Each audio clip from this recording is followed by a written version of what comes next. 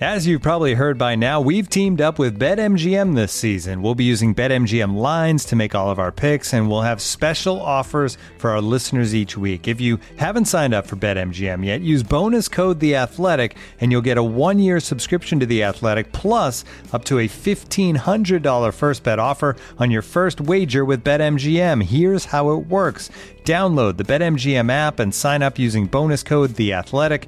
Make your first deposit of at least $10. Place your first bet on any game and claim your voucher for a 1-year subscription to The Athletic. See BetMGM.com for terms. U.S. promotional offers not available in D.C., Mississippi, New York, Nevada, Ontario, or Puerto Rico. Gambling problem? Call 1-800-GAMBLER. Available in the U.S. Call 877-8-HOPE-NY or text HOPE-NY 467-369 in New York. Call 1-800-NEXT-STEP in Arizona. 1-800-327-5050 in Massachusetts. 1-800-BETS-OFF in Iowa. 1-800-270-7117 for confidential help in Michigan. 1-800-981-0023 in Puerto Rico. First bet offer for new customers only in partnership with Kansas Crossing Casino and Hotel. Don't forget, if you haven't signed up for BetMGM yet, use bonus code The Athletic, and you'll get a 1-year subscription to The Athletic, plus up to a $1,500 first bet offer on your first wager. Hello and welcome to the TIFO Football Podcast. I'm Joe Devine, and I'm delighted to be joined today by John McKenzie. Hi, John. Hi, Joe. Yes, and to my left here, two fabulous guests, as ordinarily here, not ordinary person, but as is ordinarily here. It's Seb Stafford-Bloor. Hi, Seb. Hi, Joe. That was really well done. Thank you. Thank you very much. Very nice. smooth. Yes. And we're all, I'm sure, I can speak for all of us, delighted to welcome Mr. Michael Bailey, the Athletic's Norwich City writer, and during the tournament, spending a lot of time with Tifo, Michael. Yes, I'm just here, just loitering. You're just loitering. For the World Cup. It's working out well for you, isn't it? Yeah, well, here I am. Yeah. It took you 5 days? 6 days. What day is it? 7. It's day 7. Even worse. Well, there we go. Michael Bailey's here, and we're pleased about that. Lots to discuss today. We've just watched Argentina win a game. So that's interesting. Australia, 1-1 game. Also very, very impressive that was. We'll come to talk about that. France too, won Denmark. And of course, the Saudi Arabia-Poland game happened earlier too. We're going to ask Michael some general questions about the tournament a little bit later on. And we're going to play Points Are Bad. What was your favourite thing about the day, John? My favourite thing about the day was hanging out with Michael Bailey. Right. I tell you what, the perfect segue is available there, because if you want to hang out with Michael Bailey, albeit in written form, then you can do that by visiting theathletic.com/Tifo, theathletic.com/Tifo, where you can find all of Michael's excellent writing. And if you're not a Norwich City fan or don't care about them at all, there are plenty of other writers who write about other teams, although you will be missing out on Michael's superb work, I have to say. It's fine. Yeah. Check in from now and then, even if you're not a Norwich fan, though, I should say. Yeah. Obviously. Yeah. And if you're a supporter of the US men's national team, you'll find Michael Bailey talking about Josh Sargent a lot, and we'll speak about him later, won't we? Oh, yes, please. Yes, please. Exactly. The Athletics, Josh Sargent, World Cup correspondent. Official title. Yeah. Is he? Yeah, no, that's I didn't know that. Yeah. Wow, that should have been the advert. It's kind of live information, though. It's more fun that way. Who else have they got? They've got a few other columnists, haven't they, The Athletic, for the World Cup? Yeah, they've got Yaya Toure. Jesse Marsh is a columnist. Your favourite, John. Mauricio Pochettino is a columnist. Oh. Yeah, there's loads of great ones. Wow. Yeah. Yaya Toure was a columnist for the Euros as well, and wrote that excellent article about players using their bums in football. Yeah, we converted that into a video. It did. People seem to enjoy that, which was great. It was a very, very good piece of work. There you go. Well, anyway, that's The Athletic. So go and sign up there. You can get currently a very exciting deal of £1 per month for 6 months. So you can try it out for virtually nothing. Theathletic.com/Tifo. Tifo. Yes. But for now, ladies and gentlemen, I'll leave you in the warm hands and the oh-so-cool, crystal cool embrace of Mr. Michael Bailey.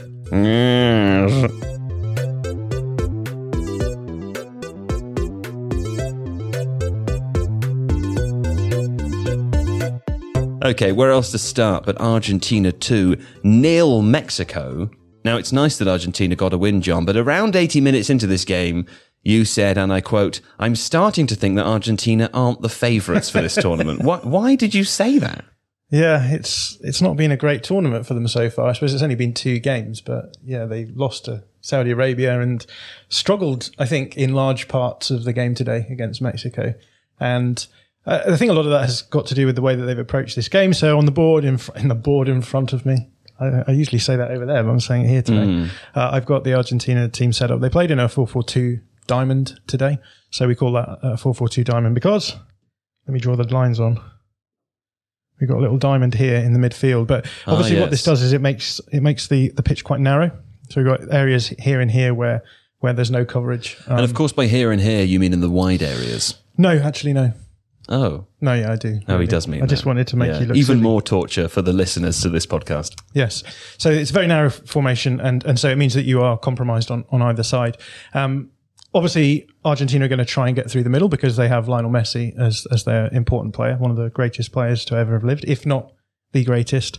So they wanted to get through the middle, but Mexico, I think they were quite smart in how they approached this game because they sat a little bit deeper. They went in a 3-5-2 formation, and they overloaded in the central areas because so much of what Argentina were going to try and do was get the ball through the middle. Messi's the most dangerous player. If you can keep the central areas clagged up, then you'll struggle to score. What was happening in build-up was as well, and something that JJ mentioned on, let me get rid of these lines. JJ mentioned on Twitter during the game actually, is that during build-up, so you've got Messi dropping as like a 10, and then you have these two midfielders here. Guido Rodriguez is playing as a pivot player, but actually what was happening in build-up is that the two centre-backs were splitting and he was dropping in here. Then you've got your two full-backs, neither of whom are particularly actually dangerous in wide areas as well. So you're giving up space in wide areas, but you don't have any particularly dangerous players in those wide areas. And so the problem then becomes is that if it's not working out through the middle and you try and go down the wide area into the wide channels, you don't necessarily have the sorts of players who are going to cause problems for fullbacks. Now Mexico are in a back five, so they've got wing backs dropping quite deep. Yeah. So they're making sure that they're essentially isolating out these two players, and then it means that you've got to go through the middle. Now, Rodriguez, one of the midfielders, already dropped in between the two centre backs, so you're already emptying your midfield in some sense. And then what we were seeing then was because McAllister and De Paul were here, they were sometimes trying to get further forward and to help out in the attack. Free eights in this. Yes, exactly. Yeah. But that means you've got no pivot player, and actually what started happening was Messi was dropping into this hole here. So you've got the situation now where you're trying to get through the middle because your most dangerous player is Lionel Messi. Yeah. But Lionel Messi is actually helping you progress the ball. So he's almost as far back as the defenders. Yeah, exactly. So it is problematic because you're trying to build up through the middle. You have to do it quite quickly, I think, to make any sort of dangerous scenario against this sort of setup. They don't have the sorts of players who are able to do that. In the end, Messi starts dropping deep to help progress the ball. And obviously the game turns with Messi scoring from outside the box, just an incredible elite finish that we know Messi can do, but that you don't really want to be in a situation where you're relying on Messi having to pull out a shot from outside the box to score. So lots of issues really with them in terms of the tactical side of things. I'm sorry that I talked for a long time, but I feel as though that context is kind of important to the way that they're playing. No, it is for sure, because, I mean, I think we could see these problems in Argentina's build-up in the first half, Seb. When Messi did score a goal, it seemed to be perhaps the most efficient form of goal you can imagine. Yeah, it reminded me of his goal from the 2011 Champions League final at Wembley, where it was 1-1 at the time, and it's kind of Manchester United were kind of packing the box a little bit, and he just bursts into space and punches a finish. Yeah. It's that injection of, it's not injection of class is a bit of a cliche. It's a little bit of urgency, and it's a gear change in the match that just catches defenders unaware. And I was kind of hoping for a better performance tonight and a better game and a little bit more, more opportunity. At the same time, I quite enjoy when Messi just takes control of a game and decides something, just because it's a really nice framework for, in my opinion, the greatest player of all time. And to see him do that, to see him settle something, to see also the way his teammates respond to him, the way the crowd responds to him. I think there are, the reports are that there were 88,000 people in the stadium this evening. It's kind of, if this is his final World Cup, there's something righteous about those moments happening within that, because that's what you want from Messi. We all want a free-flowing Argentina, and we've certainly over the years seen a Messi dependencia Argentina, where there's nothing that works apart from him, really. And that was kind of, this was a little bit of a callback to it. But I enjoyed it just for John's response to it. Glee, jumping up, celebrating. But I think that's what you want. I mean, Argentina are a story because of Messi, because this is the culmination of his international career.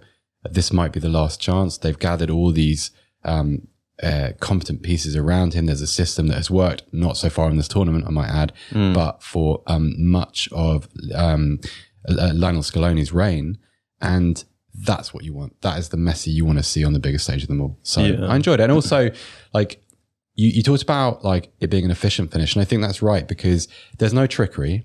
There's nothing in that only Messi can do.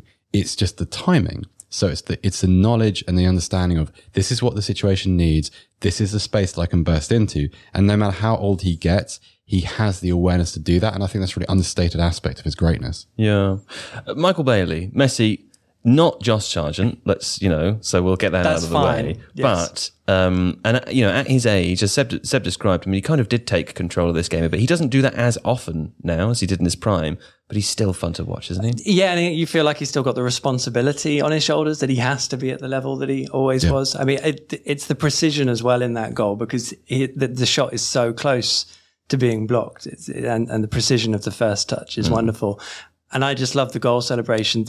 That sight I just thought was beautiful. I really want him. I don't really care about Lionel Messi necessarily, but I just really want him to do well in this tournament, and therefore Argentina to do well. And just the sight of him looking up at the Argentinian fans in that moment was just wonderful. And it feels like the rest of the team were quite disjointed, and almost there was an issue with the coaching, but can we say that because they've done so well up until this point? Certainly before the World Cup, in terms of being unbeaten for 30 odd games, whatever it was, surely they are pretty well functioning up until this point. But yeah, the more responsibility Messi takes, and then the more successful it is, the better the narrative. And the happier we all are. Now, John, you told us before what the problems for Argentina are in build-up, but you didn't directly address the idea that they might not be favourites. I mean, they have 3 points on the board now. We'll come to talk later about how difficult this group is going to be going into the third game. What are your overall expectations for them now, having seen them play, not brilliantly in the first half, but get the result? Yeah, I mean, it's not even certain that they're going to get through the group at this point. Yeah. So that's going to be the first thing on their minds. We'll see how that goes in the final group game. But once you get out of the group, you're then into this knockout stage where obviously it's not a lottery, but you are reliant on things happening. And I think if you're a team who is scoring a lot, that's fine, because even if you have defensive mishaps, which will happen in games, you will feel as though you can rectify those at the other end. Whereas the issue with this Argentina team has been that they've not been able to move the ball forward comfortably enough to get any kind of volume of dangerous chances. I mean, I can't even think of any really dangerous chances in this game. And I think that's a much better indicator for the teams that are more likely to do well in the knockout stages. So it's worrying for Argentina, I think, because, as I've said, they just seem so much weighted towards being a team who is going to play through the central areas. They don't have any difference makers in wide areas who can come up in these 1v1 situations and cause opposition players problems. And if you have that, then it just gives you another element to the way that you play. Especially at the international level, where everyone likes to block the centre and force people out wide and say, go and do something in the wide areas. And then if you earn a goal, then you earn a goal. But this Argentina team, to me, seems quite one-dimensional, and it doesn't have a huge amount of scope to offer any other dimensions from here on in as well. So I think that's why, for me, I'm feeling a little bit lower on them than I was before the tournament started. Okay. Seb, Michael mentioned Argentina's coach, Lionel Scaloni. Yeah. I didn't know that much about him beforehand. He's quite young, 44 years old. Tell me a little bit about him and where he came from. Well, truth be told, Joe, I don't think as a coach anybody knew that much about him prior to 2018. He used to play for West Ham. He was a fullback in his playing career. Wow. West Ham player as the manager of Argentina. So basically, after Argentina were knocked out of the 2018 World Cup in Russia, do you remember they got beaten by that France team with the game of amazing goals with all the wonderful strikes. But they were a bit of a mess, and they were eliminated. In the aftermath, Lionel Scaloni took over with Pablo Aimar. Do you remember him from Valencia? Yes. And from Championship Manager in the 90s? Yeah. They took over as kind of caretakers. Lionel Scaloni eventually gets a job. Pablo Aimar is still there. You might see some interesting footage of him on social media this evening, of him sort of suffering through the moments before and after the Messi goal. But Scaloni got the job really because the Argentinian Football Association didn't have the money or didn't want to spend the money, I'm not quite sure which, to appoint someone who was better qualified. And Scaloni had no senior coaching experience when he took over. And yet, he led them on this amazing run, which culminated in them winning the Copa America and remaining unbeaten, as Michael pointed out a couple of minutes ago, for over 30 games. So it's an amazing story. And it's actually, I was talking to Jack Collins from the Ranks podcast about this last week.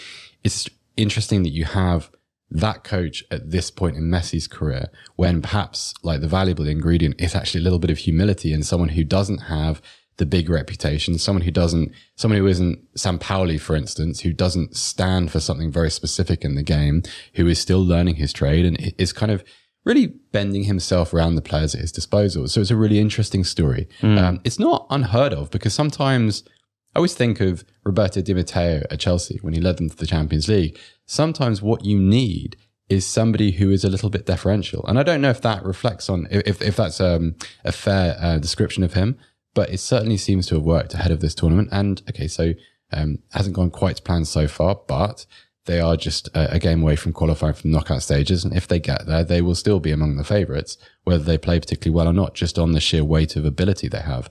And so you have to respect what Scaloni's done, I think. Yeah. It's worth saying that he did seem to panic between the two games. Yeah, I he agree. made, I think, 5 changes between the two starting 11s, and I think brought on players in this game who maybe wouldn't have suited it as much as some of the players from the earlier games. Can we say that's panicking though? I mean, if you lose to Saudi Arabia in your opening, there must be a huge game, pressure on you to not panic, but react to that. Well, yeah, but like, is it fair to call it panicking? If you make it, maybe it's assertive changes. I think so, insofar as if you look at the underlying numbers for that game, you'll say we performed perfectly well enough to win that game. Right. Now, there was obviously issues that needed working on, a lot of which we've talked about already. But in terms of just sort of tearing up the copybook and bringing on different players to fit into the team, I think that's when it starts looking a little bit panicky, when you've just gone through, as we've talked about, a really long 35 games unbeaten streak, and then at the first sign of something not quite going right, then being like, oh, I'm gonna panic in this situation and try and affect change by bringing in different players, rather than saying, look, we played well, let's go and do the same thing again, maybe make a few tweaks for the game. But it doesn't feel like that. It feels like for like players being like, well, this player didn't work so well, let's try another player who plays in the same position and see if it works out. Well, Michael Bailey, we spend a lot of time here, and the football media in general spends a lot of time talking about coaching and how the players performed on the pitch, and what they should have done differently and better and stuff. But we spend a little bit less time thinking about the sort of psychological element of playing football, being a footballer, being at a World Cup, being on the biggest stage, maybe it being your last one, maybe it being your first one. That's hard, isn't it? It's hard to remember that they're all human beings. Yeah, I think so. I mean, it is a different level at a tournament like this, isn't it? When you think of it, they're a player aliens. Yes, indeed, exactly that. It's to have the level of expectation, and I suppose it's similar with Neymar, isn't it? Like, everything is just encapsulated into these games, and you believe even if you get injured, you're going to come back within a week and everything will be fine, just because there's so much, almost entire careers resting on this. Messi knows that he's kind of had this expectation that he would help Argentina win the World Cup at some point, because what is he if he doesn't? He's nothing. Well, he's not nothing, but he's a brilliant player. But it's almost like that validation is needed. And I think, again, it comes back to the sort of responsibility as well. You can just see the weight he's carrying around with him. But also, I guess the teammates, they know that. They no doubt love him. They think he's brilliant. They want to do it for him as much as their families, as much as for themselves. And then you go out and you lose the first game where no one expected you to. And also, you haven't experienced losing in 36, 37 games, whatever it is. And you've got like 4 days to deal with it. And also, you're still trying to get to grips with being at a World Cup and preparing with no lead up time to it. So there's so many things that as players you're having to deal with. And then lots of people look at it and go, well, that was a bit rubbish, or that was great. So, but that scrutiny is obviously something they're dealing with themselves, but that there is a lot for them to process. And that is why you then see Messi do that, because he's basically unlocked a game that was drifting away from Argentina. And you just think, wow, that's just a brilliant moment for you. Do you think that kind of accentuates that sort of moment? When Messi's gone, when he retires, I'll miss the sound of Messi scoring goals for Argentina and the way people respond to it. But also, like Michael hits the nail on the head, it's almost like he's had two parallel careers. What he's done for Barcelona and latterly for Paris Saint-Germain, but who he's been the Argentinian national team, but also to the people of Argentina. Because there's always been that kind of, is he Catalan, is he Argentinian, that discussion. Yeah. And so when he delivers in a moment like that, it feels very powerful, I think. Yeah. And it kind of, it heightens the spectacle. Yeah. That's fascinating, isn't it? Okay. Well, listen, that's Argentina. Well, I'm sure we'll be speaking about them again next week. Let's have a quick word on Mexico, Seb, who I wouldn't describe them as disappointing in this game. I thought they played fairly well. But I suppose 1 point after 2 games is not what they would have wanted. No, and frustratingly, it's kind of what people predicted for Mexico, which is that they don't have a goal scorer and they're not going to score goals. Yeah. I was a little bit disappointed in Mexico because I look at the lineup and there are some interesting players there. I've liked what I've seen from Vega. I hadn't seen very much of him prior to this tournament, but I think he's a good player. I felt like it got a bit agricultural from Mexico at times. I felt like they played down. They created a bit more of an attritional contest than they needed to. Some of the tackles are messy. There was a tackle just, I think it was at the end of the first half where he was kind of bursting towards the box and just got scythed down by 2 players simultaneously.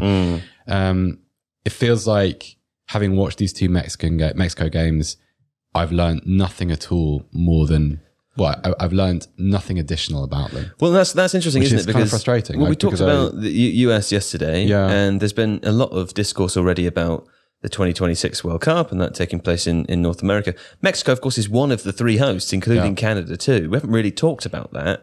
We've referenced it as it relates to the US men's national team, but for Mexico, 4 years ahead of that happening, I mean, this, we assume, it's not certain yet, but there's good possibility that they will go out of the group stages. It'll be a great disappointment for them ahead of being hosts. Yeah, it really will. I was having a conversation with a Mexican journalist who, about 3 weeks ago, who was talking about the failure to select Javier Hernandez, Chicharito, also the problems with Raul Jimenez, and also what it would be like when the World Cup is played in Mexico, or shared in the World Cup is shared with the United States and Canada. And it's a very big deal for a country like Mexico. And you just hope that, I think World Cup is all about timing. It's an economic situation. It is about what's right. It's a political movement as well, because it's a vote driver, obviously. Yeah, sure. But you always hope that the country's footballing fortunes align with that, so that you're gifted with a good team at the right moment, whereby you make the most of it. I think back to 2006 in Germany. So prior to that, people in Germany had a little bit of an issue with their flag and displaying it. They were uneasy around patriotism, and their football had fallen off a little bit of a cliff. They'd had a very, very poor European Championship, 2 really poor European Championships, separated by an unlikely run to a World Cup final. And in 2006, they had this young team with a vibrant, energetic Jurgen Klinsmann, and it captured the mood at the right time. They didn't win the tournament, but they produced a performance within the competition which sparked something and rejuvenated German football and capitalized on some of the technical work that had been going on in the background. And it was, you hope for the same thing in Mexico. You hope that there will be that 9, there will be that array of young attacking talent. You hope that someone, for instance, like, I hope I pronounce his name right, but Diego Lane, the winger who was touted to be an absolute star of the game a couple of years ago. He was at Betis. His career hasn't kind of followed the trajectory that was hoped for. You'd hope that would be the right tournament for that kind of player, because it's very, very important for the Mexican football public. It's also worth remembering as well that Liga MX is the most popular domestic league in the States as well, isn't it? So in terms of popular, sort of not to take anything away from the United States or Canada, but it's just in terms of the domestic viewing situation, Liga MX kind of like the cultural home of it at the moment. Yes, indeed. So that'll be a really, really interesting take, I suppose, in 4 years' time. Okay, let's have a quick break. And when we come back, we're going to discuss Australia-Tunisia. This episode is brought to you by Michelob Ultra, the official beer sponsor of the NBA. Want to get closer to the game than ever before? Michelob Ultra Courtside is giving fans the chance to win exclusive NBA prizes and experiences like official gear, courtside seats to an NBA game, and more. Head over to MichelobUltra.com/courtside to learn more. Looking for an assist with your credit card, but can't get a hold of anyone? Luckily, with 24/7 US-based live customer service from Discover, everyone has the option to talk to a real person anytime, day or night. Yep, you heard that right. You can talk to a real human in customer service at any time. Sounds like a real game changer if you ask us. Make the right call and get the service you deserve with Discover. Limitations apply. See terms at discover.com/creditcard. Lovely break. Wasn't that enjoyable? Did you enjoy that, Michael Bailey? That was possibly the best break I've ever had. You know what? I think I agree with you. Australia won. 0 Tunisia, John. Now, John. Last week, whenever it was, Australia didn't look good and Tunisia did look good. And then today, Tunisia didn't look good and Australia did look good. Yeah, I mean, I don't think Australia looked incredible, but they did enough to win a game, which is going to be great for them in getting out of this group if they are to do so. Yes. And it's, I think a bit of an interesting phenomenon which has happened in this World Cup, which is that there used to be one way that teams who were underdogs would play usually, and that was you'd sit, if you look at the board here, in a 4-4-2 deep block, compact space, don't let anyone towards the centre of your goal. Yes. And you're just ceding space in these wide areas here and here. The coward's manoeuvre. The coward's manoeuvre, yeah, for sure. We saw Iran play like that against England. Sure. And what happens is that you make it hard for them to necessarily get good chances through the game. England were able to get a couple of low value chances early on, and then kicked on from there. The problem is that what you're not doing is, while you are ceding space in the wide areas, you're also ceding space in the rest of the pitch. So what you're doing is you're allowing the opposition to get forward quite comfortably. Yeah. And you're giving them plenty of chances to then just swing the ball into the box to try and generate almost chances. Inevitably at some point they score. Especially when they have such a big talent mismatch, right? So if you look at the England team now, you've got obviously Harry Kane as a goal scorer. I mean, and on his own, he'd be fine against a lot of these teams, just in terms of offering that threat. But then you have lots of other really creative players as well who can break down teams as well. And what you're doing then is just simply allowing a volume of chances to arrive in your box, and then you're just sort of playing lottery with how they go. So in all likelihood, at some point, they're going to get a better option, and they're maybe going to score a goal. Yeah, you're simply saying, go again. So when the ball goes in, it may be cleared out by one of the centre-backs heading out, and it will usually drop into this sort of space where there'll be a free player who'll pick it up, recycle it, get it into the wide area, and you go again. But what we're seeing a little bit more in this World Cup, actually, is underdog teams who are a little bit happier to be risky and push forward. The bold underdog. The bold as underdog. As opposed to the bald underdog. Yes, exactly. Yeah. Me and Seb are the bald underdogs. Absolutely. That's just one of you. But what we're seeing now, so on the board here, we're seeing teams out of possession just being quite aggressive in the way that they press. So Tunisia were playing with a back three, and what we were seeing from Australia was they were going pretty much player for player in this sort of situation. So Craig Goodwin was pushing forward onto one of the back three, and then you make sure that the wing back on that side is covered by your other wide player, and then this player will push up as well. What you're doing then is you're stopping the opposition from progressing the ball easily. And okay, that's a fairly scary situation to be in, because you are leaving advanced players here on the back line, player for player. But the gamble that's being taken here is that if we can get I'm having a nightmare with these lines, but if the ball is being played over, then you've got big centre backs here or big full backs who are going to be able to clear the ball away. So you're not necessarily going to leave yourself exposed behind. And also, if you can stop the opposition from progressing the ball, then you don't have that situation we talked about before, which is the attacking team then has a lot of high volume chances to generate. Maybe they'll be low quality, but there'll be a high volume of them. What you're doing now is they're further away from the goal. Yeah, you're keeping them further away from the goal. That sounds stupid, doesn't it, when you say it like that? But the closer you are to the goal, the more likely you are to score. So if you're far away from the goal, you're less likely to score. You'd have to kick it further and harder. And harder. Maybe with your head. Yeah. You'd have to kick it with your head, exactly. Yes. It's almost impossible to do, John. Yeah, and this is what we saw in England's two games, right? So you might wonder why England might go from battering one team 6-2 and then struggling against another team. I was wondering that. Yeah. And that's the difference. The difference was the US were happier to actually be a little bit more aggressive in their pressing, push higher up the field, and not allow England to progress the ball into the final third as much. And I think this is something that we're realizing in international football now, is that I think previously people were just worried, well, if you play with an aggressive high line and you go aggressive with your press, then people will just play over it all. Teams will just play over it all the time. But we saw Argentina lose to Saudi Arabia playing in just that way. And so I think what we'll see as the tournament progresses, especially through the group stages where there will be more underdog football, we will see the teams who are aggressive in their pressing actually getting some joy from it. Well, I'm loving it, and I expect people in Australia also are, Seb. Let's put this into context, a little bit. What will the win mean? Well, I was reading the Sydney Morning Herald afterwards, and there's the wonderful article there by their chief sports writer talking about just a really important moment in Australian football's present, future.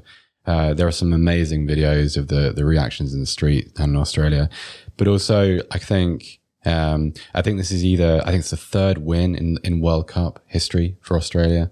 And that's an amazing thing, really, because like football, soccer will always struggle for attention against AFL and rugby league, against things like horse racing too and motorsport in Australia. But it's really an exciting time because this win comes shortly after. So there's an interesting situation developing in Australian domestic football. One of the problems there has always been giving significant game time to young Australian hopefuls, making sure they're on the pitch and making sure that the A-League isn't dominated by players who either aren't developing or players who are from different countries or have come over. And one of the other things is that, unfortunately, since the pandemic, there has been no youth league. Obviously, ordinarily, I think it's called the Y League. Apologies if I got that wrong, but that hasn't taken place since the pandemic. It hasn't restarted, and so the only place for young players who aren't quite ready to play A-League football to play has been in I think it's the National Premier League, which is very sort of disjointed, all over the place affair, which plays during the winter months. It doesn't go on for very long. It's not really a proper breeding ground. However, it's kind of gone under the radar. I did a lot of reading up about this today, but there's been a big cash injection into Australian football. There's a company called Silver Lake who they're like they're an investment fund, and they have holdings in the New Zealand All Blacks and in Klarna and Airbnb. And part of their objective is not just to kind of improve the experience of going to games as a fan, but also to help fund the restructuring of the leagues that support the A-League. And I think they spent something like $140 million, Australian dollars, to buy 33% of the company that controls that part of Australian football. And it's really good news because this is where you grow talent from. I looked it up, and only 8 of the players who made Australia's 26-man squad actually play in their football in Australia. And that's not unusual. I think you see that with a lot of South American countries, but having a strong domestic league is generally, it's helpful, of course. Yeah. And this is a good step towards it. So marry those two things up. You have a big win also for a coach who is continually under pressure. Arnold has been, when they lost to Japan, ahead of that sort of Peru playoff that got them to the World Cup, a lot of people wanted him sacked. There's been an awful lot of negativity in light of the defeat to France. I think Harry Kewell said some very negative things about him on Australian television. I think I haven't heard them, but that's just secondhand reporting. Sure. And so you get this big win, big moment of national pride. Great winning goal, by the way. I think we'll come to that. And then in the background, you have a kind of reformatting and restructuring of the domestic footballing picture. And if you can combine those two things, then you should at least be heading somewhere quite good in the future. Yeah. I've monologued a little bit here, but only because during the course of the season, we've remarked on Christian Valpato's progress at Roma. He's had a few good performances just for the World Cup. He scored a really great goal for Mourinho's Roma. He was actually born in New South Wales, I think. Played for a range of clubs in the Sydney area. I think he played for West Sydney Wanderers for a little bit, and yet, and it was even I'm not sure selected or invited, but he could have been part of this 26-man squad. He was a certain extended the invitation, rejected it. He wants to represent Italy. So what you have to do is make sure a player like that feels like there is a pathway, not just to, further his career in a domestic club and to become the player he wants to be in Australia, but also then feels like it's a viable option to go in there and represent Australia. And he was born in Australia. So, these are good things. They are things which don't always work in a linear, precise way, but there are positive aspects to where Australian football is headed. Certainly, if it becomes Argentinian football, that'd be very positive, wouldn't it? I mean, that'd be a great result. That'd be a great bit of investing, wouldn't it? Although on the basis of today, maybe not. But they were great. I loved what I saw. Maybe Michael can talk about that. Am I the only one who didn't think they were that bad against France? I thought France were exceptional in the first game, just looked every inch a team ready to win the tournament. And Australia took the lead and scored a wonderful goal. And they wilted a bit after that. But I thought there were some really promising signs. It's just that, I know you said that, John, and also I had a friend who said, Australia, worst team I've seen in the tournament. And I was like, I don't think they were. But maybe it's just me. I'm glad you've said that though, because sometimes I don't remember that game. But sometimes I think things and then other people say the other thing and I go, I must be wrong. I mustn't say that I thought that in case I look stupid. I think... Which you wouldn't think would be something that would concern me, given how often I do appear stupid. I wonder whether a lot of the controversy wasn't because, well, not controversy, criticism wasn't because the thing with Arnold, according to sort of Australian football fans or some of the critical Australian football fans. Graham Arnold, by the way, first Australian-born coach to win a World Cup game. It's an interesting story. He's an ex-player. He played obviously his football, a lot of his football in Australia, but also he went to Japan. I think he played in Holland for a little bit, in the Netherlands. He's actually, I read today that he's a member of the Australian Football Hall of Fame. But he's not that popular. And I think one of the criticisms that he suffers more frequently is that he can't play proactive football. So football is always defensive. It's always back foot. It's always a little bit passive and people get frustrated. I don't know if that was the nature of criticism that Harry Kewell and other people were going for, but it seems quite likely. But it just felt like, well, you lost to France and you got overpowered and it just conformed to a lot of the negativity that existed beforehand. And I think it's quite unfair because it's France, right? Like, what are you going to do? Like, I mean, it's just France, £1 billion worth of player on the pitch. It's just that Australia took the lead and, had some good moments. I don't mean to be patronizing, but that's quite good. This was clearly the more winnable game and they got it done. They played in a certain way, but then they played to their strengths. And, a good moment for him, clearly. Yeah, he's going to leave his position at the end of the World Cup, by the way. So his contract is up, and he's going to take a bit of a hiatus. So this is a kind of Terry Venables at Euro '96 situation. Isn't Ange Postecoglou from Australia? Yes. You like him, don't you? Yes. Maybe he could be the Australia manager next. He already has been. Oh, maybe he could have been the Australia manager in the past, and I didn't know about it. Yes. Yes. Okay. Fine. Good to know. Well, what about Tunisia? I have very few thoughts about Tunisia. Okay. Can I ask John a tactical question? Sure. Is it about Harry Souttar? It could be, but it's more about Aaron Mooy. Absolutely. Hey, muy bien. It's also just an excuse to use the board. So what I'm going to do is on the board, I'm just putting the Australian defenders back into their low block. So I want to highlight something that I thought worked particularly well. Jackson Irvine played very, very well, by the way. He's also excellent person. Yeah. Look at Seb fill time while he's moving players around. Isn't that nice? What I like is that, and what I always think is one of the most admirable roles in this is that obviously the attention goes to the players that are in the deep blocks. So Harry Souttar played absolutely fantastically. He reminded me of Paul McGrath at USA 94 in the sense that I think he's only played 90 minutes for Stoke, 90 minutes of league football this season. So to come to a World Cup and to play as well as he has done is amazing. But what I like is when the ball is played into the box and it's cleared away, it will fall to, in this instance, someone like Aaron Mooy. And the temptation, if you're in that situation, must always be to just go, oh God, get rid of it. Yeah. But in reality, like, the football's quite difficult to position, isn't it? That's quite a tricky move. It is a tricky. You have to be very precise with it. That's yeah. why People don't realise how hard. Ironic. That's why football's hard, isn't it? Yeah. It's hard The to ball is use very the football. small. Yes, the ball is difficult to use. Yeah. Anyway, the ball. And you're trying to play it with a pen. That's what you're going wrong. And it's very tricky. You might accidentally burst it if you Exactly. pen is pointy. Yeah.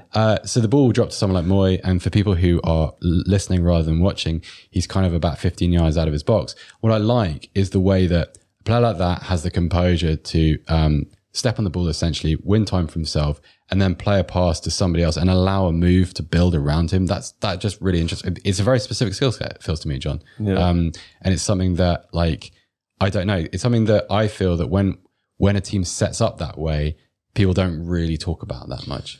Yeah, I mean, Aaron Moy's played at quite a high level, I think, compared to some of the players in this team as well. And that's the reason why, right? The ability to have composure on the ball and to buy time for your teammates is going to get you to that level. So he was in the Man City system. I mean, he didn't ever play for them, I don't think, but he had Premier League experience with Huddersfield as well as now playing for Celtic in Scotland. And that's what you want from him. You want someone who's going to be able to have the time to get the ball under control and then play the passes that he can play. But yeah, we should talk about Big Harry Souttar, shouldn't we? Yeah, go on. I think so. Harry. Can I just pass on some love to Seb from the comments section? Reese Love said, Seb Stafford bored. Well done. There you go. Thank you so much, Reese. OAR. Good. Yeah. I mean, What did we think of his- It's good to clarify that. I thought that was quite an important point. No, absolutely. For people who are listening, yes, bored as in, yes. The tactics board. Yes, indeed. Yeah. Were you asking us what a did we question, make John? of Seb's use of the board? Fantastic. it's Yeah, good. very I'm feeling impressive. under threat. He described what he was building. doing perfectly well. I expect the experience of the audio listener will have been greatly improved by his constant narration and over-cautiousness to discuss everything he was I doing wanted everybody to have a nice time. in words. Yeah. Look at that. Your go.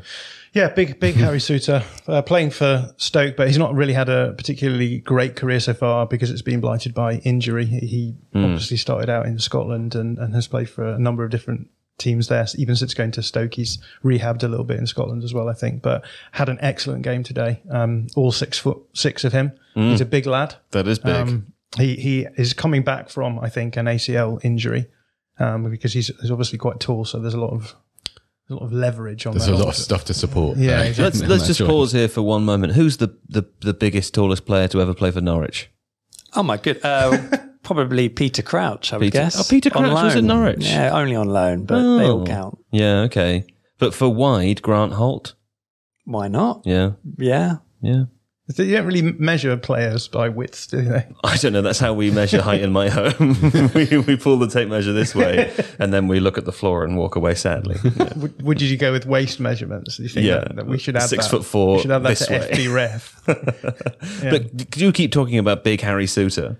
Yeah. Big, tall, vertical. Yeah, and obviously being big, tall, and vertical is good for centre backs. And he had a great game defensively, but he's also really good on the ball, really good passer of the ball as well. And I would not be surprised if someone comes in for him this January. Certainly expected to move up the leagues in the summer, so it'll be interesting to see how he gets on, where he goes. And this is what the World Cup's all about, right? It's players who've gone under the radar have a good tournament and someone will buy them. And then clubs overpay for them. Yeah, exactly. And then they don't work out. But Can't wait for that to happen. I think it's about time that Souttar got Not for Harry Souttar, but just Souttar in a league that's slightly higher. Oh, I'm so sorry I talked over that. I didn't realise That's all right. that It was a something that bad good was joke. coming. It happened upon me in the moment, and Yeah. it's probably better that you talked over it. Well, okay. In which case, shall we go to a break and let everyone think about John's joke? And now, two pigeons bemoaning the fact you can stream DirecTV satellite-free. You see this? A family watching baseball on DirecTV with no satellite dish in sight. Let's heckle them. You call that changing the channel? Choke up on the remote, buddy. I hope getting all these games on DirecTV makes up for your mother not pre-chewing your sunflower seeds. DirecTV has the most MLB games. Visit DirecTV.com. Claim based on total games offered on national and regional sports networks with choice package or higher. Availability of RSNs varies by zip code and package. High-speed internet service required. Terms and restrictions apply. When you need mealtime inspiration, it's worth shopping Kroger, where you'll find over 30,000 mouth-watering choices that excite your inner foodie. And no matter what tasty choice you make, you'll enjoy our everyday low prices, plus extra ways to save, like digital coupons worth over $600 each week. You can also save up to $1 off per gallon at the pump with fuel points. More savings and more inspiring flavors make shopping Kroger worth it every time. Kroger, fresh for everyone. Fuel restrictions apply. I'm still thinking about it. Me too. After that break. I'm chalking Stays on the with you, inside. isn't it? It really does. I liked it. I You did liked like it. I'd have written that down. You're a real counterculture guy, aren't you? Yeah. You're always Constantly. just saying the opposite. Anyway, listen, Denmark won to France, Michael Bailey. Mbappe, he scored both goals today. He's good, isn't he? It struck me in the Australia game that I was watching as someone who was at the very elite level, at a very in good form, who could really grab a game at a major tournament, and you could come through in sort of 3 or 4 weeks' time and just go, wow, you've done something special there. Everyone knows what he's good at. He's good at lots of many things. And it's just a joy to watch him carry that out, regardless of who he's playing against. It's quite interesting, isn't it? Because obviously Norway and Erling Haaland aren't at the tournament. And I think, at least in the UK, and I suppose anywhere that would be Premier League focused, Haaland has been enormous since the beginning of the season. And there's been an awful lot of conversation about him. Mbappe, in terms of domestic football, seems to have kind of faded away a little bit in the general consciousness, or at least the general Premier League fan consciousness. But this is a real opportunity for him to dispel those ideas, isn't it? Well, I think that's why the World Cup is such a special occasion for everyone, regardless of where you're watching football and where your concentration is generally. Lots of people watch the Champions League, but it's not in the same level as to watching a domestic football, and things become a name and sort of a few clips on social media. But to actually watch them do what they're doing live and impact a situation that you're also invested in because of who else you're watching or following at the same time, I think it just captures imagination. And I mean, he's done it before at major tournaments, hasn't he? I think he's really shone up and had a really positive impact. It's not anything that people don't know, but it's just like a reminder. I just sat through that first opening game. I thought, and again tonight, really, to be honest, I think what I'm France watching for. That's the feeling I want, is to be reminded how good somebody is. John, what do you think about his performances so far? Yeah, I think as Michael says, it's not particularly profound to say that Mbappe is good, right? We all know that, but it is nice to see him performing in the international game as well. I think the international game suits him. I think he is one of the best off-ball movers in terms of his ability to attack space. Obviously, he has just incredible acceleration and the ability to just do things at a pace that professional defenders cannot deal with, which is so much of what it comes down to at this level, right? I don't think people, because you're used to seeing professional footballers play against professional footballers all the time, you get a misapprehension about what is and isn't realistic for humans to do. But then Mbappe comes along and he does things that make him look like he's on another level still, which makes it, I think that's why he stands out, right? Because you are suddenly made aware of the fact that this guy is on a different level physically and athletically to a lot of the other people on the highest levels of the sport. So yeah, I thought it was a really, really good performance from him. Not surprising. And I think it took him, his goals took him level with Messi, and in terms of World Cup goals. Obviously Messi then went ahead of him in the next game. But I think Messi and Ronaldo both have the same number of World Cup goals now, which is 8, I believe. Right. And Mbappe's on 7 at the age of 23. Obviously, Messi and Ronaldo are towards the end of their careers, and he is very much at the start. And we've been talking a lot about Olivier Giroud, who is joint record scorer for France, along with Thierry Henry. And I think we calculated on the basis of the graph, at the rate at which he's growing, that he will probably overtake their record. At around, as it stands now, at around 16 years old. Yeah, he's going to get younger. It's a remarkable fact about him, but he is going to hit that level around 27, which is, I think, he'll be at the next World Cup. So by the time the next World Cup swings around, it wouldn't be surprising to see him actually be the record French goal scorer. Goodness gracious me. Well, listen, I have just spotted the one and only JJ Bull in the chat. Ooh, and what's he saying? I'm going to listen. I'm sure that both of you might be a little bit unhappy about this, given the competitiveness around Points Are Bad. And JJ has technically already had his one reminder, although when I reminded him a couple of days ago, he said he was typing out his predictions as I was typing. Okay. So I'm going to give him the benefit of the doubt and say that on his day off, given that he's watching the stream from home and hasn't remembered to send me those predictions, we really don't want him to incur 20 penalty points for tomorrow. That would be a shame. Well, not for you, John, because you'd be first. But JJ, you've got about 10 minutes to get those predictions over to me. So I'd really hurry up. And there's a Rooney. Now we're all imagining scrabbling around his home looking for his phone. All the best. He's been here all night, he says. Oh, no. Yeah, exactly. There we go. Fine. Okay, well, that was Mbappe. France, though, Seb, almost kind of quietly winning their first two games, 6 points. You know, they were very, very good on day one, but it was Australia, and so there was a conversation in the same way that there was with England, Iran, around, well, how much can you really tell about how good they are? Denmark, not an easy team to beat, but they kind of made it look a bit easy. I don't know. I thought Denmark played pretty well. I didn't watch the game. I just took a punt that might have been I always what felt, happened, but it wasn't. I think when we talked about this last night, we expected this would be close. I think I predicted 1-1 in Points Are Bad. So I thought Denmark might get something. Ultimately, not quite. We've talked about Mbappe being the difference. I was super impressed with Antoine Griezmann, just in the sense that he was... I know what his abilities are, but I think he's giving us a very kind of selfless range of performances at the moment in terms of where he's picking up the ball, what he's doing with it, how he's using it. I think Griezmann's been fantastic. Really, I do. And there's nothing here that suggests that France aren't what they were in 2018. For instance, like I think you can find this performance in that World Cup. I think you can find it in other tournaments in which they've gone far and beaten a lot of teams and, you know, got to finals and semi-finals. So that they managed to dig out the win is just another French victory for a very gifted set of players. And I think also we talked a little bit last night about, and the night before actually, about tournament performances, managing tournaments and getting through. This felt a little bit like that. It's like they'd ever hit top gear. They had little surges of power, which Mbappe provided, and moments where Giroud did something which created a little bit of an opportunity.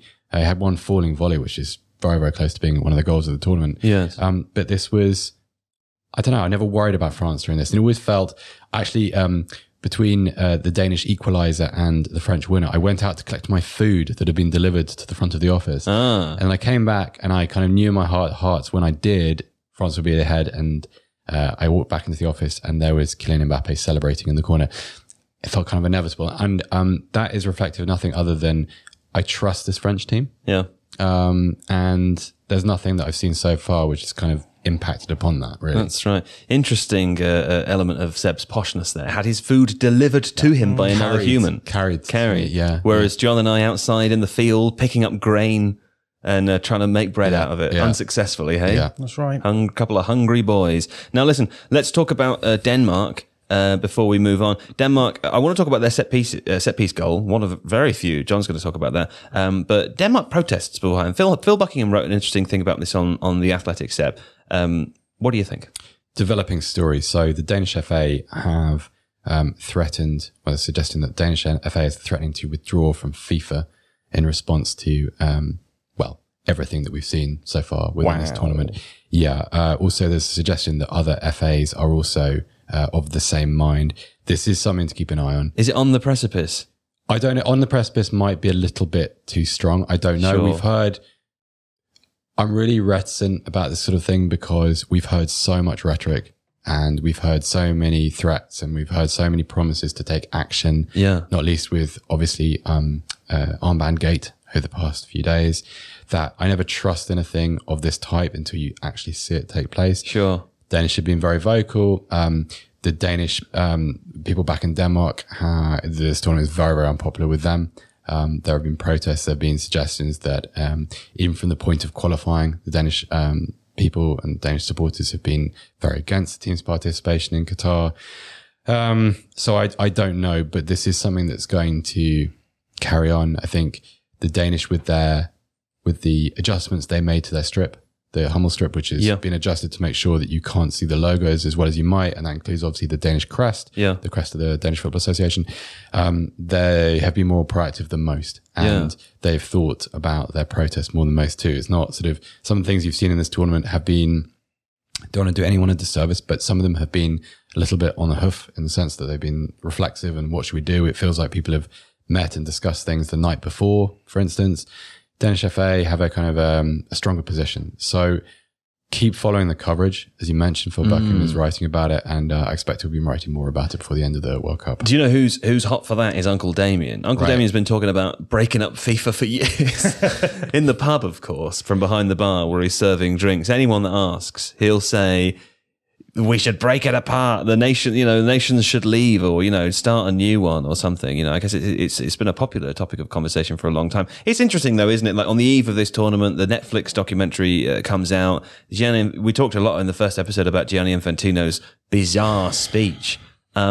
They seem to just weather every storm, but we haven't got time to discuss this. We'll do this on another occasion. We've only got a few minutes, and there's so much more to discuss, particularly the much more important topic of set-piece goals, because of course that's more important than what I stopped us talking about to discuss. Can I do something that I'm not supposed to do? Sure.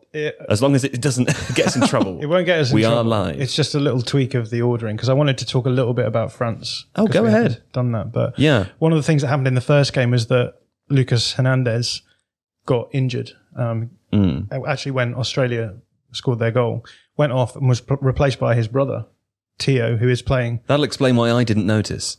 Yeah, Theo is playing for Milan at the moment, and one of the most aggressive running fullbacks in the world at the moment. Really, really dangerous for them, and has linked up really well with Kylian Mbappe. Obviously, it's not great that his brother got injured, but it could be one of the things I think that makes France more dangerous this tournament. And we talked about them in previous tournaments as being maybe quite a solid, structured team who don't really get too adventurous in terms of possession. But I think with Theo Hernandez, they're able to get forward into these sorts of, he's able to get forward into more advanced areas and link up with Mbappe, pull defences apart. So especially when you're playing against a team like Denmark, who are going to play with a back five when the opposition are in their final, in their third. And you've got someone like Theo Hernandez, making really aggressive runs into these sorts of areas. The areas between the wing back and the outside centre back. That's right, yeah. The seam runs, as we call them. Yeah. And actually, this is the way that the goal was scored tonight. The second goal tonight was scored by Hernandez getting to the byline and playing the ball back to Mbappe, who then scored. And I think it will be a really fruitful avenue for them. So just an interesting thing that, had it not been for the case that his brother got injured, then maybe France wouldn't have won the game today. Very interesting. Okay, well, Denmark did get one goal. It was from a set piece. I believe it's one of only 4 in the tournament so far, which is a bit unusual for international football to see so few. Normally you would see more. Yeah, I think that someone had done a graph showing you the amount of goals that are scored per set piece in international tournaments compared to open play goals. And it was something like 70% of goals or something are scored by set pieces. But obviously in this tournament, we've had over 50 goals now. I haven't got the exact number of goals that have been scored, but only 4 of them have come from set pieces. And by set pieces, I'm meaning free kicks and corners rather than penalties. There have been some penalties as well. But very unusual, especially because a lot of teams work on their set pieces now, because in the international level, as we were saying, like if you're playing up against a team who are playing a low block, and we talked about having a higher volume of chances to create dangerous moments, one of the things that you'll get from that as well is that you will generate more corner kicks, right? Which means that you can practice your corner kick techniques as a team who are going to have a lot of possession, and you can get a lot of joy from that in a productive sense. And you'll remember at the last World Cup, and in the Euros, I think England generated a lot of goals from set pieces. But it doesn't seem to be the case in this tournament. I suppose we're going to ask why, and I don't necessarily... The bold underdog, the different approaches maybe. Yeah, maybe partly that actually, that there aren't as many teams who are just happy to accept pressure just over and over and over again. But again, these things are always like cyclical, so there'll be a sense in which a lot of teams, I think, will have come into this tournament aware of the fact that set pieces are dangerous.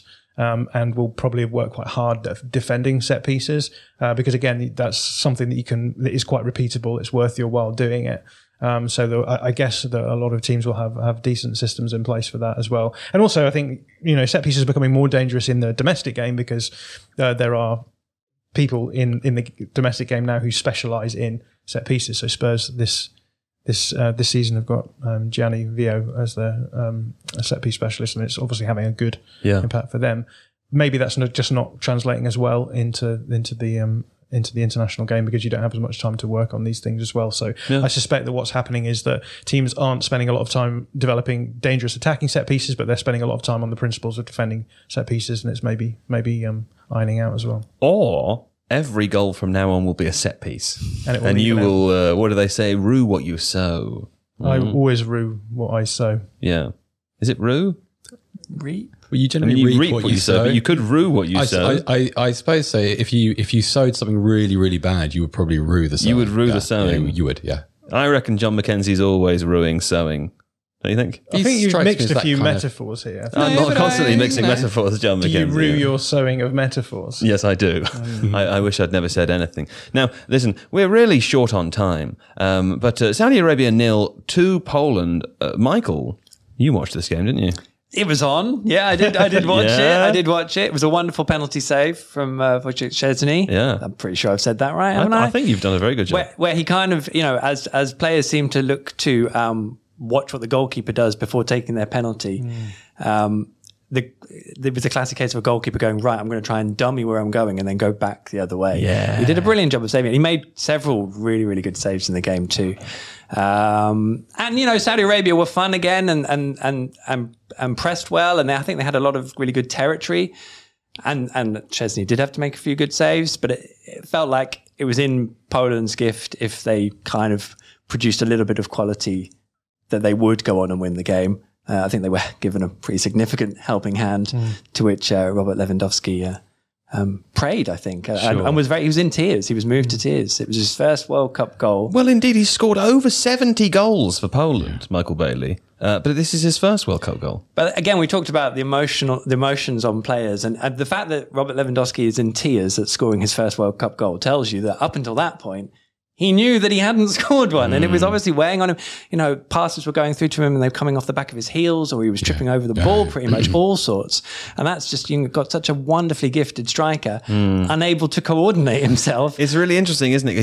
You also would have thought, if we're thinking in sort of stereotypes, right? Robert Lewandowski will see the World Cup draw. We'll see Saudi Arabia in the group. I'm going to score a goal in that game. And then you watch Saudi Arabia beat Argentina in game one, and you go, oh no, that's not what I thought was going to happen. Having missed a penalty in the opening game as well himself. And then, he is absolutely gifted. The goal in the end. So maybe credit to him for staying on his feet and slotting home. It's funny, isn't it? Because players treat the World Cup as the pinnacle, I think, in a way that maybe football fans, and I use that phrase to mainly mean the people who watch domestic football regularly, probably wouldn't think of it in quite the same way. I really agree. If you think about the amount of times in World Cup games you've seen players overcome, I always think of that John Brooks goal in 2014 for the USA, that late header, and you could see the gravity of the moment to him.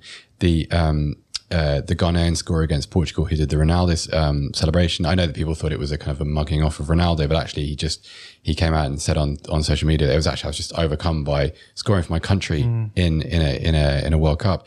It's hugely significant, and it feels massive in a way that a lot of club goals don't. Even club goals that are really significant. So like winning a Champions League semi-final or scoring for your country at a World Cup it's very elusive for people like us to understand what that would be like. The scale of it is just so massive.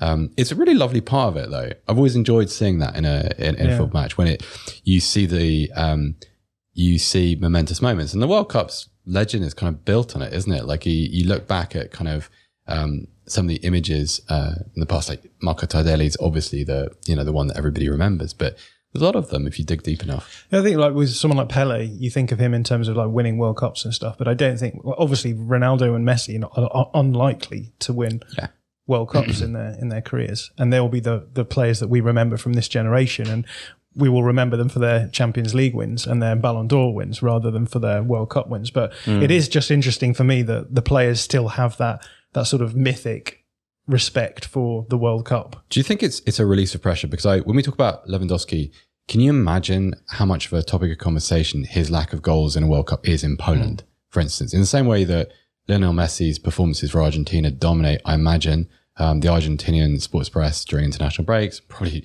outside of them too. When you deliver for your country, you are probably, in most cases, hitting back at critics or, diffusing a negative conversation that's been going on around you. And that's got to be pretty massive as well. It's got to feel very, very, I don't even know what the word is, but it must feel very freeing, I guess. And that's probably why you see these moments of expression. Yeah, and I felt like he played better after he got the goal. 100%. Yeah. Can I bring in Josh Sargent at this point? Please do. Because I spoke to You've Josh. been waiting the whole show, haven't you? I didn't think it would come up. I spoke to Josh Sargent before. You spoke to Josh Sargent? I did, like in real life. Wow. Can I just say, he's a lovely guy. I expect he is. He is a really lovely guy. I spoke to him before he left Norwich to join up with the US. It was his final game. In which he scored, by the way. But there was a line in there about what it would mean to him to play at the World Cup. And he just emphasized the fact that it was the chance to just operate on a higher, bigger stage than would otherwise happen, bearing in mind he played in the Premier League last season. Yeah. And I think there's just that, now, my cynical Norwich journalist hat is like, oh yeah, you're going to score a couple of goals and get a move. And I think there is that element of whatever they can do at the World Cup as well. For any player at any country, you've got an opportunity to show something special that will be seen by a far wider audience than normal, but also potentially it opens doors, doesn't it, to what could happen next? I think this is the key point, is that, when you strip it all away and you realize that you are going to die, legacy is really all that matters to people. Even if they think they don't care about legacy, I think most people, they start to think about it. What will I be remembered for? Yeah. It doesn't necessarily matter how much money you have, how much material success you have. If you will be remembered for something, that seems to be a kind of currency that you can take with you into the grave, And I expect with footballers, doing something at the World Cup, it's the biggest possible audience. And whether or not regular football fans, domestic football fans, or footballers see the World Cup as the highest tier of the game, it's probably not in terms of the quality of the football, for example, but it certainly is in terms of its cultural position, and also just purely the size of the audience and the scale of people's feeling for it. It's a great point, because actually you remember stuff from World Cups much easier. Yeah. Like domestic seasons run into one another. Yeah. That's just a way of it, the sheer volume of football. But I can recall a lot of stuff from all the World Cups I've been alive for. And so when you score a goal or do something really important, nobody can ever take that away from you, and you become an indelible part of the game's conscious. And it's every 4 years. I mean, we had this conversation earlier this year or last year, whenever it was, the idea of increasing the regularity of the World Cup. I think one of the reasons you remember it is because it's very, very special. Yeah, because it happens only once ever so often. Now, listen, what do you want to be remembered for? What do you want your legacy to be, Joe? Oh, well, we don't have enough time for me to discuss my manifesto today, but I'll bring it with me for another live show, and I'll tell you. Beat me at chess. Is that your legacy to the world? Do you know what? I'd already forgotten that. That's how little it means to me. Now, listen, let's move on and just to talk about this group in general, because I'll tell you at the moment, the current state of affairs: Poland on 4 points, Argentina on 3 points, Saudi Arabia on 3 points, Mexico on 1 point. This group, Michael Bailey, is wide open going into the third game. What are your expectations? It's going to be fun. I mean, it's difficult, isn't it? Because Poland, Argentina should be a really interesting game. Yeah. But they could both probably not do with drawing it, I guess. So they're in a really difficult position. I expect people on the touchline will be feeding the latest score to all the play to Messi, just Messi, and then he can deal with it from there and just take that on his shoulders. I don't know. No, I don't know. No idea what's going to, but it's going to be fun. It's going to be so fun to watch. It's going to be fun. Yeah. Okay. Well, we'll leave it with that. Now, listen, before we go and play Points Are Bad, a couple of things for you, Michael Bailey. The first is for me to present you with a book. Look at this book here. This book is called How to Watch Football. 52 Rules for Understanding the Beautiful Game on and Off the Pitch. Now, whilst you don't need this because you're a qualified journalist, I thought maybe you would want to gift it to someone and then tell the podcast listeners and viewers about how good it is just right now, immediately? Oh, it looks like it's taken so much wonderful work by incredibly talented people. Yes. I can just have a flick through here and do watch the lines, for example. So all about the pitch markings, which I hadn't really ever thought about, but I know I now need to really double check and delve into. Can I go now just to read this? No, because I have more questions to ask you. Thank you so much. That's such a lovely present. If you're watching that or listening to this and thinking, well, I'd love to get my hands on whatever Michael Bailey's going cuckoo for, then you should head into your local Waterstones if such a thing exists. There's one in Norwich. Near where you are. There's one in Norwich. Yes. Look at that. Get on down to the Waterstones in Norwich. That sounds like a good place to be. Or, of course, if you live in a place where there isn't a Waterstones, I don't know. I don't know how far the Wasserstein, exactly. Wasserstein in Hamburg. If you're in Germany, head to Wasserstein in Hamburg, and you might see Seb loitering around there. Of course, How to Watch Football by Tifo Football. Please do check that out, and of course, it's available online too. But head in to your local Wassersteins. Now, I've got a couple of questions for you. So I stop holding it up now? Thank you very. You did a good job there, though. You did very well. Excellent with that. prop person. Good posture with the book. 2 quick questions for you, Michael Bailey. The second one a bit longer.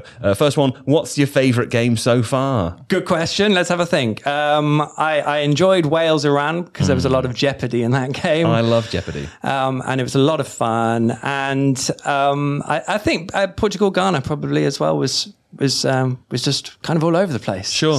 Yeah, one of those. I was going to ask you another question, but it'll take a lot longer, and tonally it feels weird, so I'm just going to move past it and go straight to Points Are Bad. Shall we play Points Are Bad, everyone? Yeah, except you, Michael Bailey. Unfortunately, you can't play.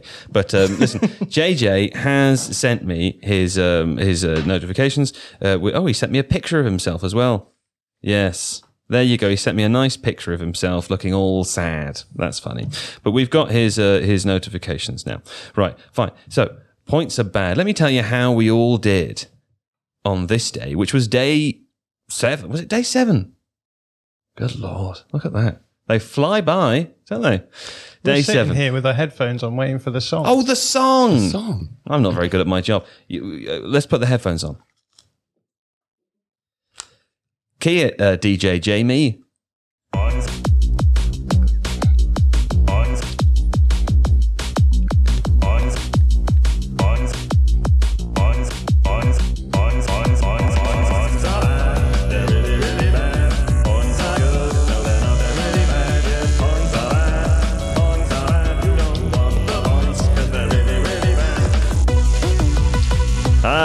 There we go. You'd be a good radio DJ, I reckon. When your voice just came in over the music there, it just sounded... and Jamie would be a great radio technician because he knew when to dip, huh? He's heard it all before. Faded that out really nicely, didn't he? He did a good job. Well done, Jamie. Hey, big thumbs up from Jamie. Great job, Jamie. Now listen, let's play Points Are Bad. Points Are Bad. They are very, very bad. But today they're not that bad for Seb Stafford Bloor, who is... in second place. I'm so sorry. I built that up a little bit. And it wasn't on purpose. It's because I didn't see that JJ had a lower score than you for today. If Seb had a good day on Points Are Bad, he'd beat Seb Stafford 4 points. Yeah. But actually, you're Seb Stafford 5 today. And it's JJ Bull on the 4.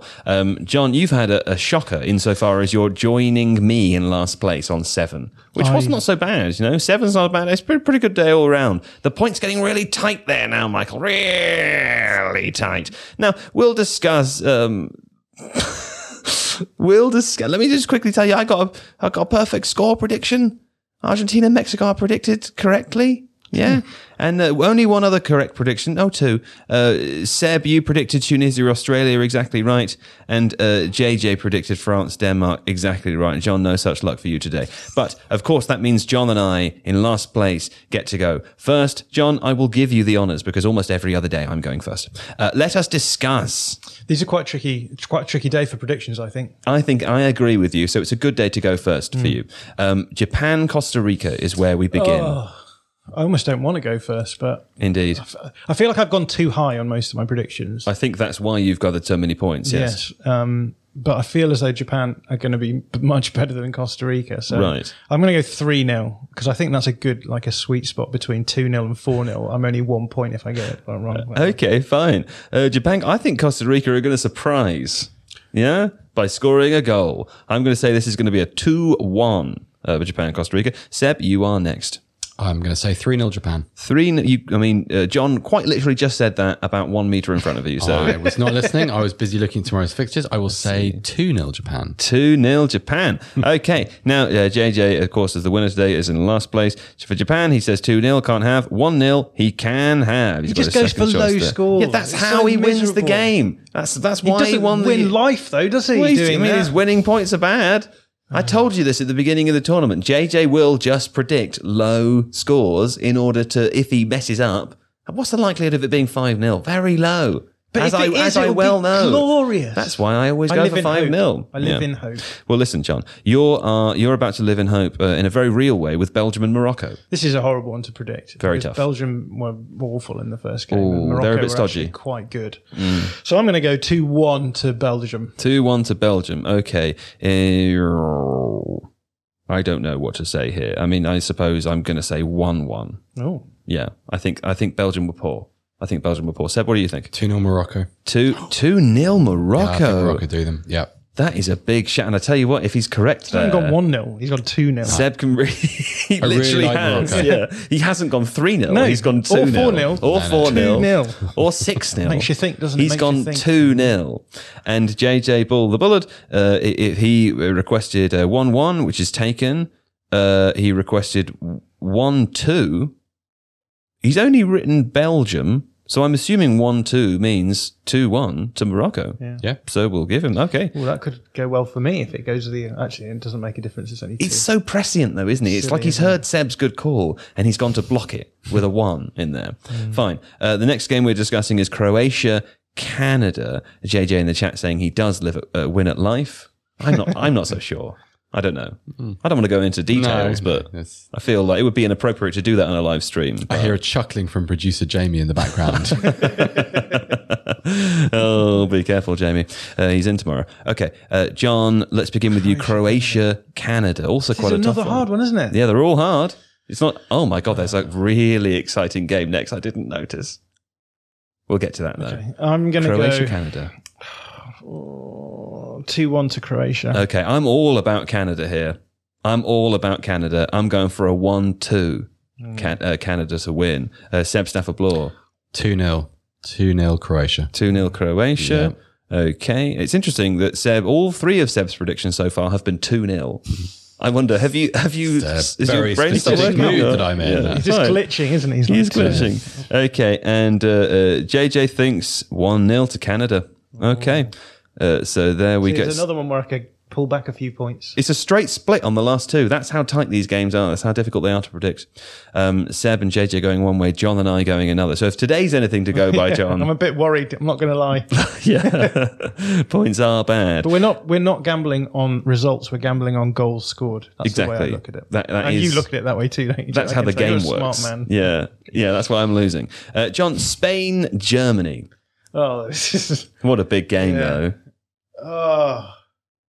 Surely Germany are going to surprise, aren't they? Isn't that how it works? And they've got to win as well. Yeah. And JJ's going to say Spain win. So if I want to catch him up... You're right inside your own head now.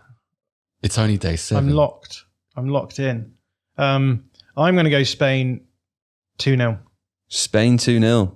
You're predicting Germany out? Okay, fine. I'm going to say it's going to be Germany 2-1. Seb Stafford Bloor. Germany 1-0. You think Germany 1-0? Yeah. Wow, you predict Spain not to score at all. Okay. Yeah, I like Germany tomorrow. That is interesting. And JJ has asked for, he says 1-1, which is available. So JJ gets his first pick there. Well, very exciting. How about that, hey?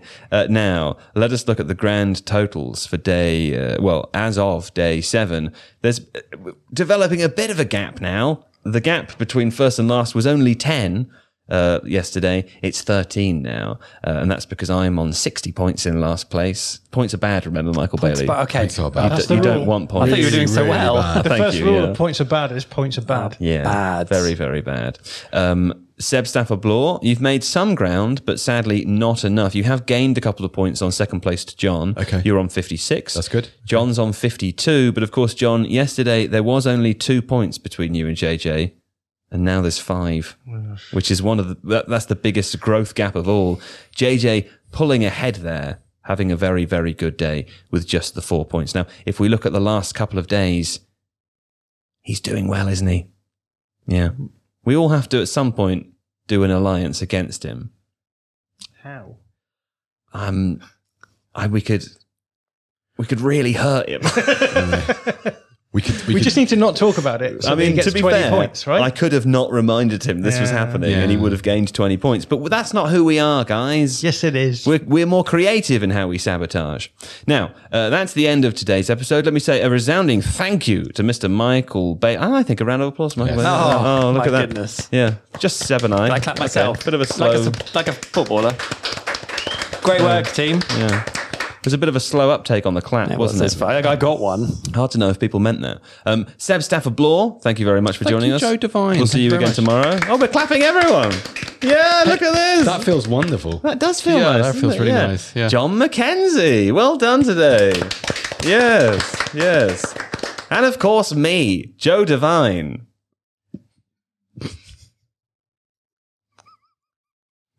We've all had a collective idea there, haven't we? It's gone to plan. I'm happy about that because that is the funniest thing that could happen, but also get wrecked, Joe. At the same time, I'm disappointed. This is your legacy, not being clapped at the end of this show. I'm so proud of us as a team.